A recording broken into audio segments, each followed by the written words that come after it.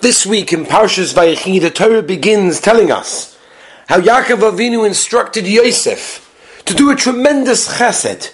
V'asisoi modi chesed v'yemes, and bury me outside of Mitzrayim, take me out of Egypt. Rashi over there explains like this. What does it mean, chesed v'yemes?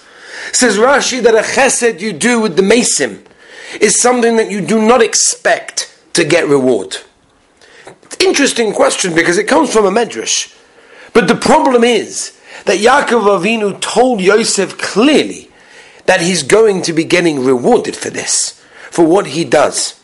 So what does it mean to do a chesed with mesim, with dead people, that you don't expect to get reward when he was going to get reward? And the answer is, because when you do chesed, you don't do it in order to get rewarded. You do it because that's what a yid does. A yid does chesed. True, there'll be a reward, but that's not why we do it. I want to share with you a fascinating story which took place a number of years ago, upstate New York in the freezing winter, where the forecasted predicting snow, and there was a salesman going from place to place, realizing as the day went on, he's not going to make it home. And he tried to leave his last appointment as early as he could. He tried to hit the roads. It just didn't work. The snow was coming down heavily and heavily. He didn't know what to do.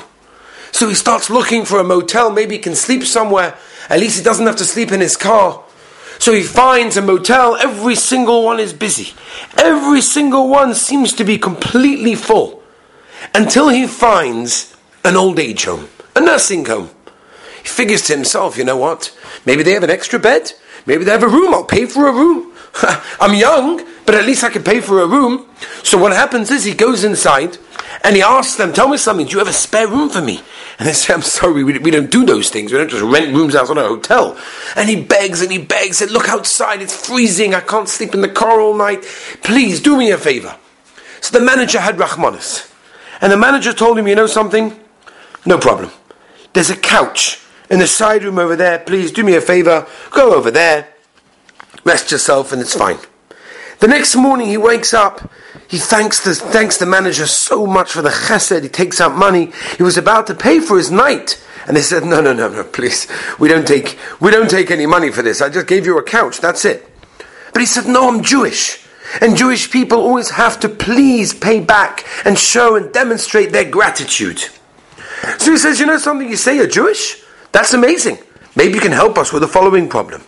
One of our residents, Mrs. Goldberg, died 6 days ago. She left no family, no contacts. I was about to have the body just burnt up into nothing in the local cemetery, and I checked the records, and it said that she stipulated in the contract when she entered the nursing home that when she dies, her remains have to be placed in a Jewish cemetery. Now, we're allowed to keep the body up to 6 days. You're Jewish? Please, do me a favor. Take her to a Jewish cemetery. So, the salesman understood that, wow, look at this hashgacha pratis. This snowstorm wasn't just a chance. This was a way for him to be a shliach, to go and bury a Jewish lady.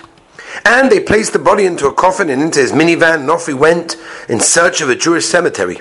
The first 2 cemeteries were very apologetic, but they said, listen, I'm sorry, everything is full, everything is paid for.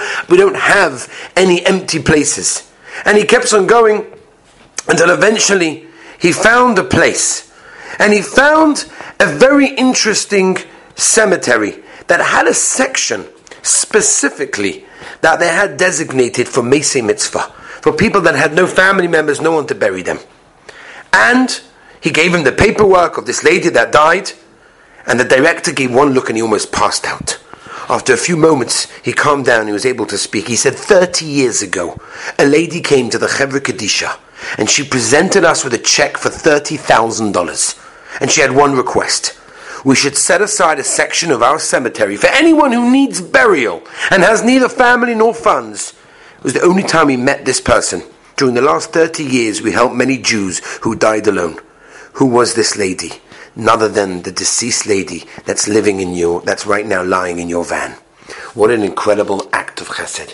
When we do chesed, we don't do it for the reward. We're a yid. But we do it and we do get paid back. Have a wonderful Shabbos.